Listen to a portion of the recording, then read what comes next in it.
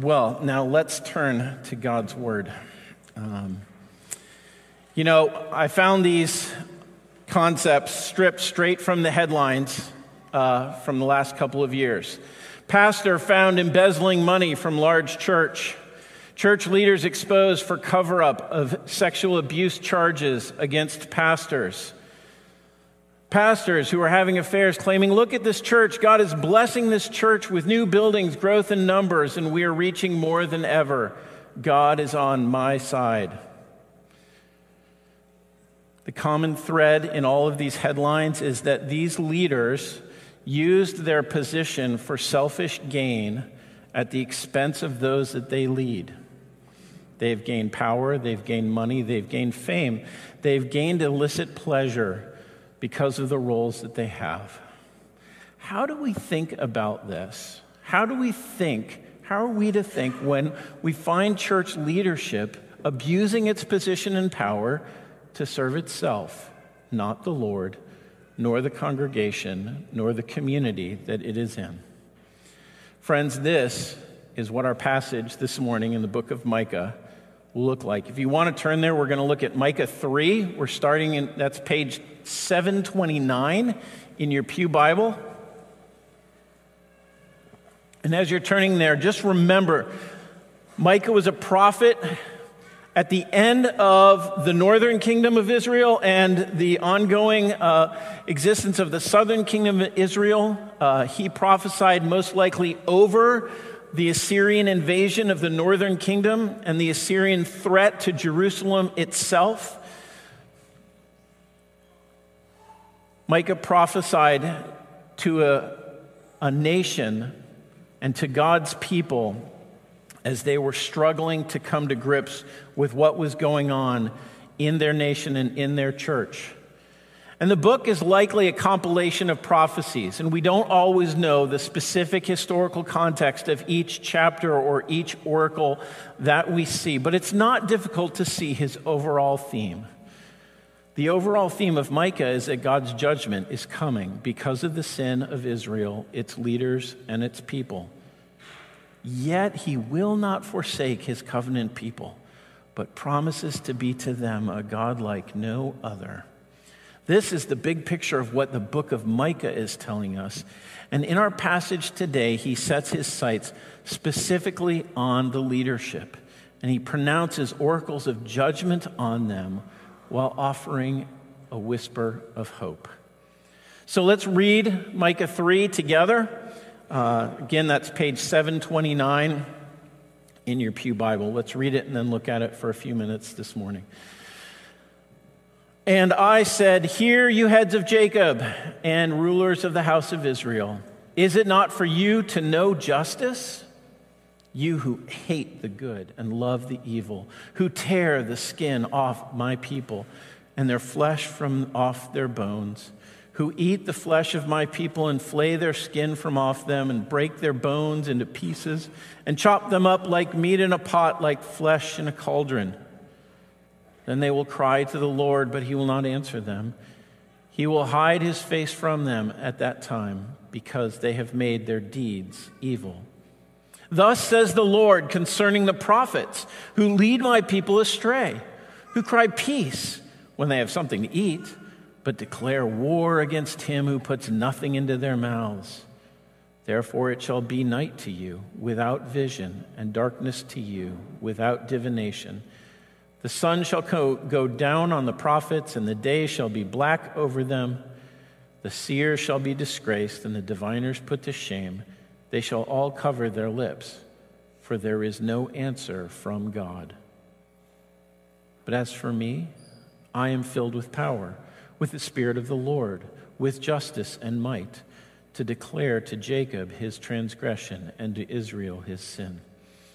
Hear this, you heads of the house of Jacob and rulers of the house of Israel, who detest justice and make crooked all that is straight, who build Zion with blood and Jerusalem with iniquity. Its heads give judgment for a bribe. Its priests teach for a price. Its prophets practice divination for money. Yet they lean on the Lord and say, is not the Lord in the midst of us? No disaster shall come upon us. Therefore, because of you, Zion shall be plowed as a field, Jerusalem shall become a heap of ruins, and the mountain of the house of a wood of. Let me try that one more time. Jerusalem shall become a heap of ruins, and the mountain of the house a wooded height. Let's pray and ask God for his help as we read his word. Lord Jesus, we come to you this morning, and Lord, we hear the tone of this passage. Lord, I pray this morning that you would have, Lord, for us a word. Lord, we pray that you would humble us before your word. We pray, Lord, that you would, Lord, open our hearts to receive your word and our minds to understand your word. And I pray for your help that I may proclaim it faithfully. Lord, that we would together sit under your word this morning. We pray this in Jesus' name. Amen. So sometimes when we preach through the passage sequentially, and then the first point is about the first couple of verses, and then we go on. The prophets aren't always like that. Prophets often have cycles. And so that's how we're going to preach through this today. We're actually going to preach through the cycles of judgment, because there are 3 of them in this passage. Then we'll think through how to apply them. And then finally, we're going to look to Micah's and our ultimate hope in light of this passage. So if you're taking notes, that's our outline this morning. First, we see what are the cycles of judgment. What are the charges that Micah brings against the spiritual leaders, the covenant leaders of God's people? We see them, there are 3 of them. Verses 1 through 4 is the first one. Verses 5 through 7 is the second one. And verses 9 through 12 is the third. We're going to ask a few questions about that. First of all, who are they? Who are the leaders that he is targeting? Well, you see the phrases heads and rulers in verse 1 and then again in 9:11. This likely referred to the kings or those in more political power. We see the prophets mentioned in verse 5 and 11, and we see the priests in verse 11. What we need to recognize and remember is that in the Old Testament covenant community of people, the religious leadership and the political leadership and the social leadership were all overlapping. They didn't have distinct branches of government. These roles were often intersecting with one another, right? And so we need to recognize that as God is bringing this word to the Old Testament covenant community, it has this overlap. And we'll think a little bit further on about how we apply that today. But for now, we need to see he's talking to this range of people, prophet, priest, and king, if we want to put it that way, who were meant to be leading God's people, and yet were failing in doing it rightly.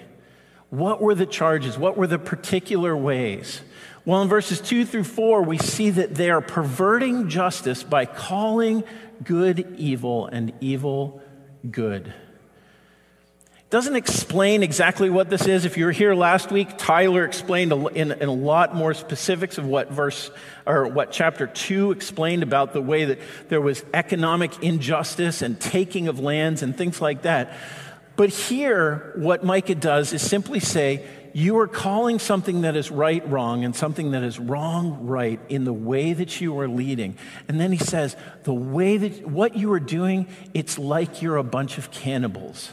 You are stripping the people of everything they have down to their very lives. You are devouring them by your selfish and self-serving ways. We see in a hint in verse 10, 11 that even the civic building projects of the city were done so at the expense of the very life of the citizenry that was meant to serve. So that's the charge we see in verses 2 through 4. In 5 through 7, we see a charge against the prophets. What is it that they're doing? It seems what they're doing is they are changing or adjusting their prophecies based on what they're getting back for it. Look with me at verse 5. It says, who cry peace when they have something to eat, but declare war against him who puts nothing in their mouths. wrestling with that. What does it seem to be saying? He seems to be saying the prophets, if you come to the prophets and give an offering, give them food, give them money, give them whatever it is that they're looking for, if you're filling their mouths with the things that they want, then they will bring you blessing. Oh, the Lord is with you and the Lord will do well. But if you don't have anything to bring to them, it is war against you. Woe be to you. Their spiritual leadership is dependent on what they're getting from those that they're called to serve. And they've lost their ability to speak for God because they're speaking to fill their own bellies. Their words are no longer trustworthy or true. And they bring silence and darkness upon the people because they can no longer speak for God.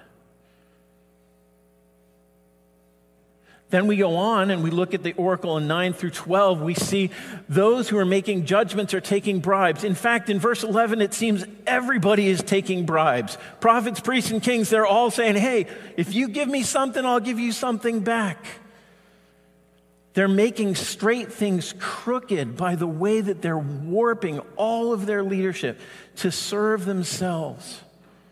And what should be centered about God's glory, about God's justice, about leading people and even the world to worship God, instead becomes about the leaders, their glory, their comfort.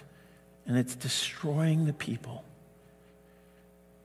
And finally, in the second half of verse 11, you see their hypocrisy. Because while they're leading in all of these evil ways, those who have been entrusted by God to lead well, instead, they are saying, God is blessing my evil leadership. God is blessing what I am doing. They violated the covenant requirements for leaders. They lean on the presence of the temple and the fact that Jerusalem has not fallen. Look with me at verse 11, the end of it again. They lean on the Lord and say, is not the Lord in the midst of us? No disaster shall come upon us. The presumption, the spiritual arrogance, and the pride of these leaders is shocking. They serve themselves and claim that God is blessing them.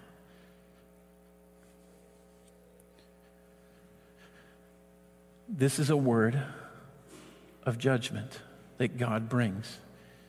He is exposing their sin and he is warning them. And while this passage may have secondary application to political leaders, to institutional leaders, to leaders of households, certainly there are resonances of character and quality and focus, like what are you doing as you're providing leadership in lots of different areas.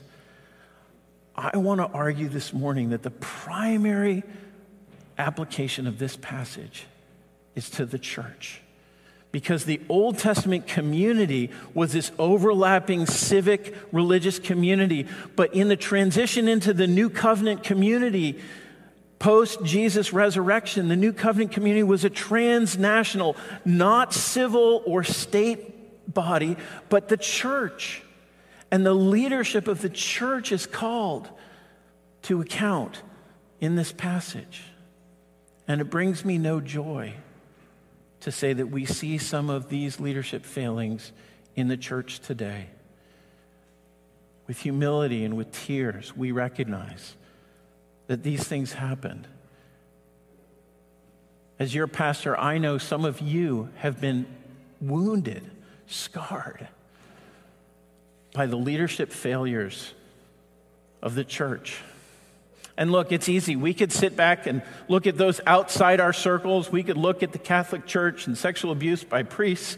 We could look at the prosperity gospel and they're stealing money from widows, promising financial blessing in its false promises. We could go after the false healers that have worked out a system in order to make it look like they're providing these miracles when they're not. We could look at cults that take over bank accounts, that separate those disciples from their families, that abuse women. We could look at all of them and feel pretty comfortable, couldn't we, if we wanted to do that?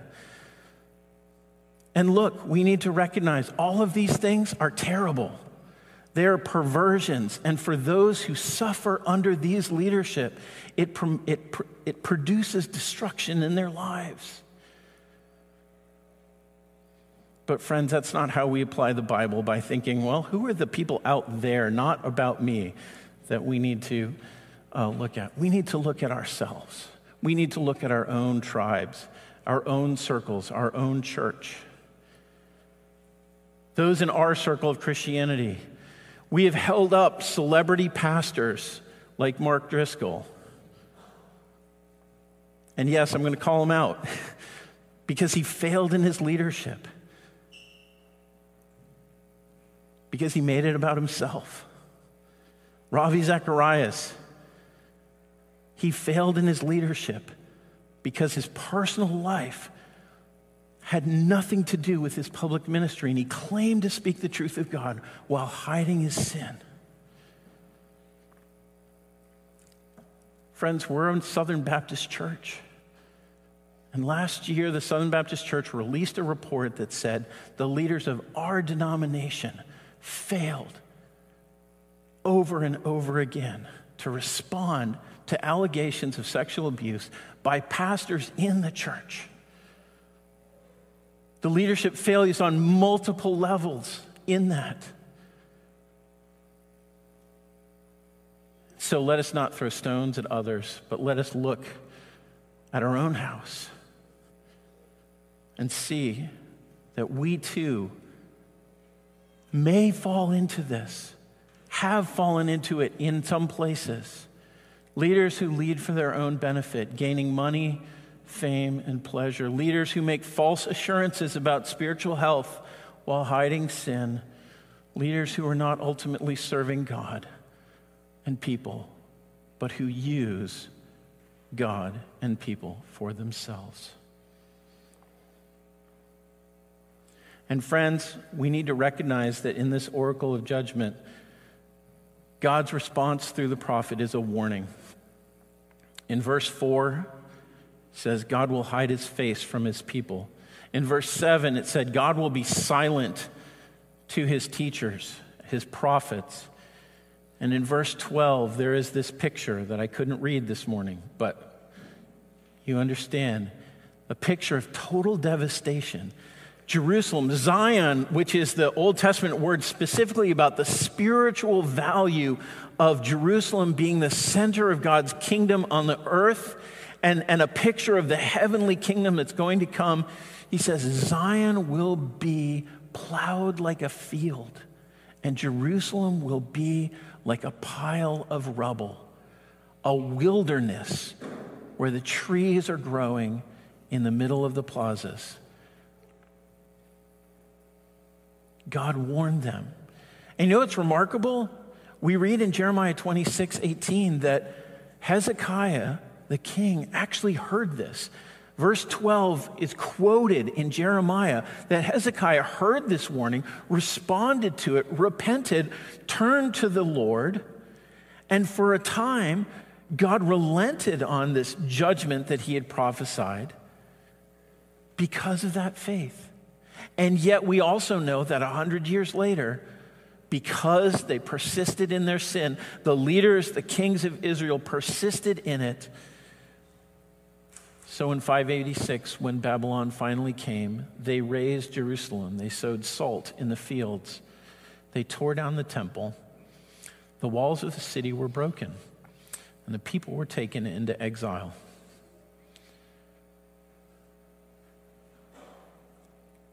God did not let these ungodly leaders stand forever. He brought judgment upon them. And it might have been, if you were in Israel in, say, 690 BC, and you're watching all this terrible leadership happening, you think, where is God? What is he doing? Well, he finally did show up. And we do know that though the wrong seems oft so strong, God is the ruler yet. Reading through the book of 2 Peter, he reminds us that there will be leaders like this in the church. They will come and they will preach false things and they will use people and they will take advantage of people. But in the end, God will judge them. In the end, God will bring them. He will have his day of justice and he will build his church and the gates of hell will not stand against it. He will not let these selfish and destructive leaders escape his justice forever.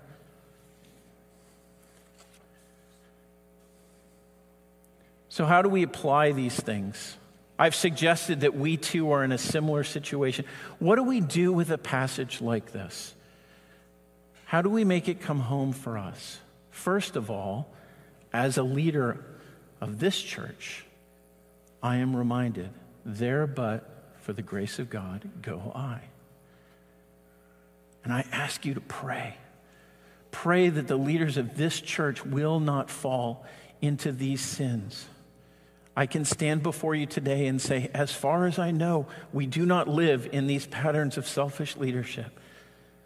But I also want to say that I need to keep asking myself as a leader, am I in any way like this? Has my heart become hardened so that I'm justifying sin? Has my motivation become warped so that I'm ministering for selfish reasons? Am I doing this because it's about me and what I get? Or is it about God and his glory and the good of his people? Not only do I ask you to pray for us as leaders, but I ask you to talk with us that we might examine ourselves. If you have concerns, bring them to us. Don't be afraid of raising them with us because we want this word to never be true about the leadership at Trinity Baptist Church. We may need your help. It also causes us to think through, how do we engage with a broader church? How do we engage with our circles and our tribes, our denominational failures? How do we bring clarifying truth and justice and righteousness? How do we bring the truth of God's word to bear on these things? And here's where I'm going to say something. I don't know if you guys are going to agree with me or not, but here we go. I think we have a temptation to say, we must be like Micah. We love to step into the role of the true prophet. We want to be the one speaking truth to power and be the savior of the church. And I'm wary of that approach, because I think Micah points us elsewhere. First, we see that in Micah 6:8, at the heart of this book, he has told you, oh man, what is good and what does the Lord require of you? But to do justice and to love kindness and to walk humbly with your God.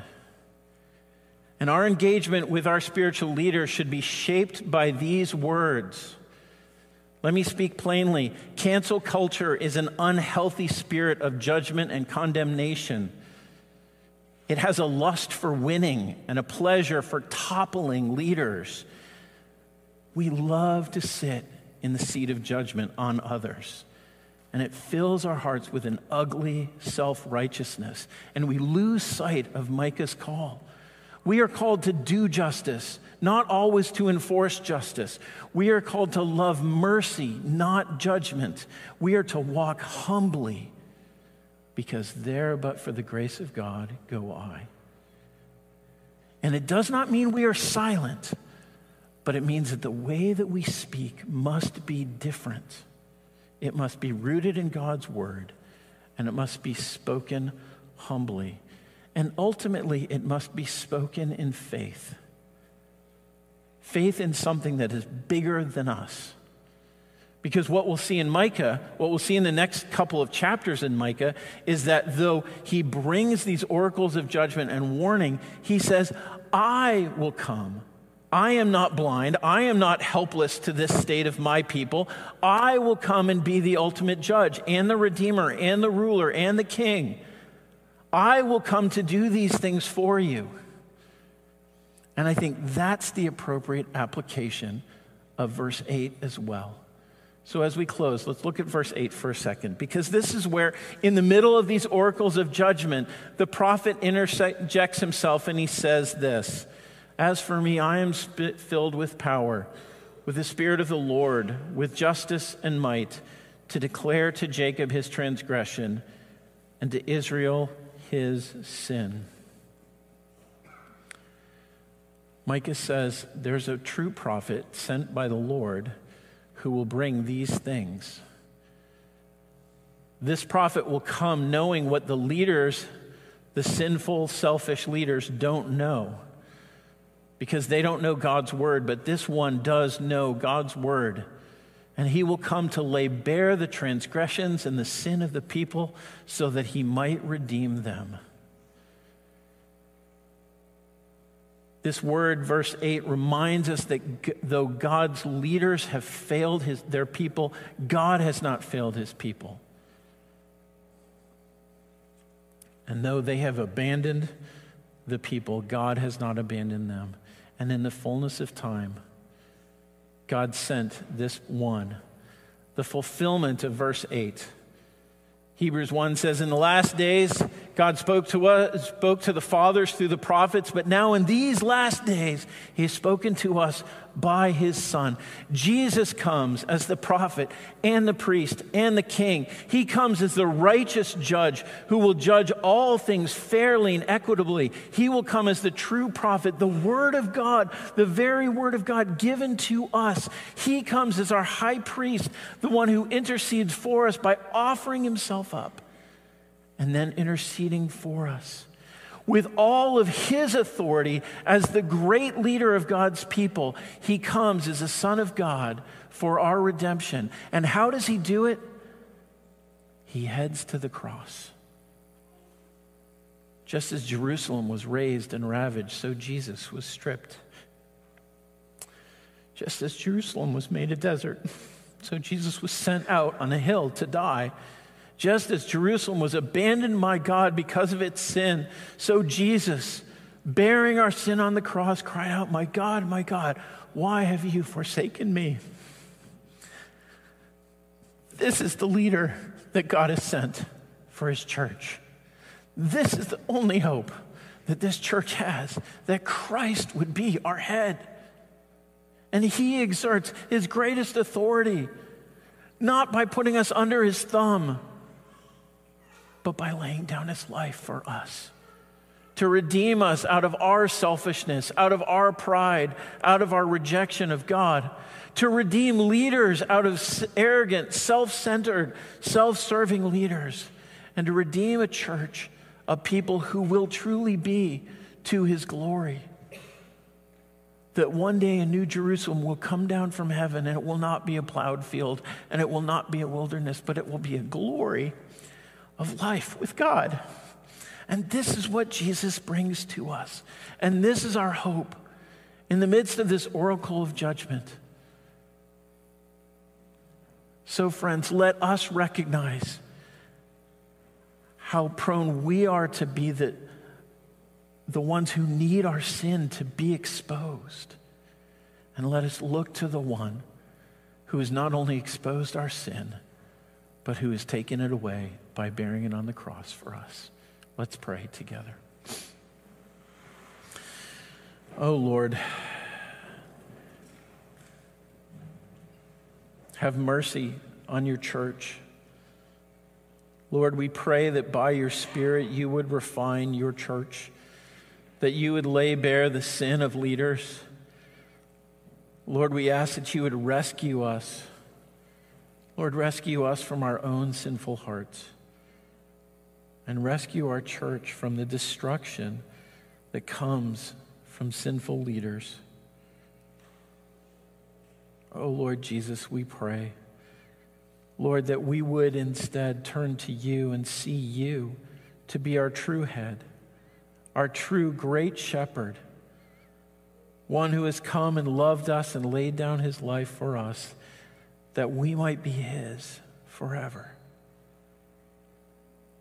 Oh Lord, we ask that you would turn our hearts to worship you in spirit and truth. Lord, that through your mercy we might be saved from this judgment, and that we might be your people for your glory. We pray this in Jesus' name. Amen.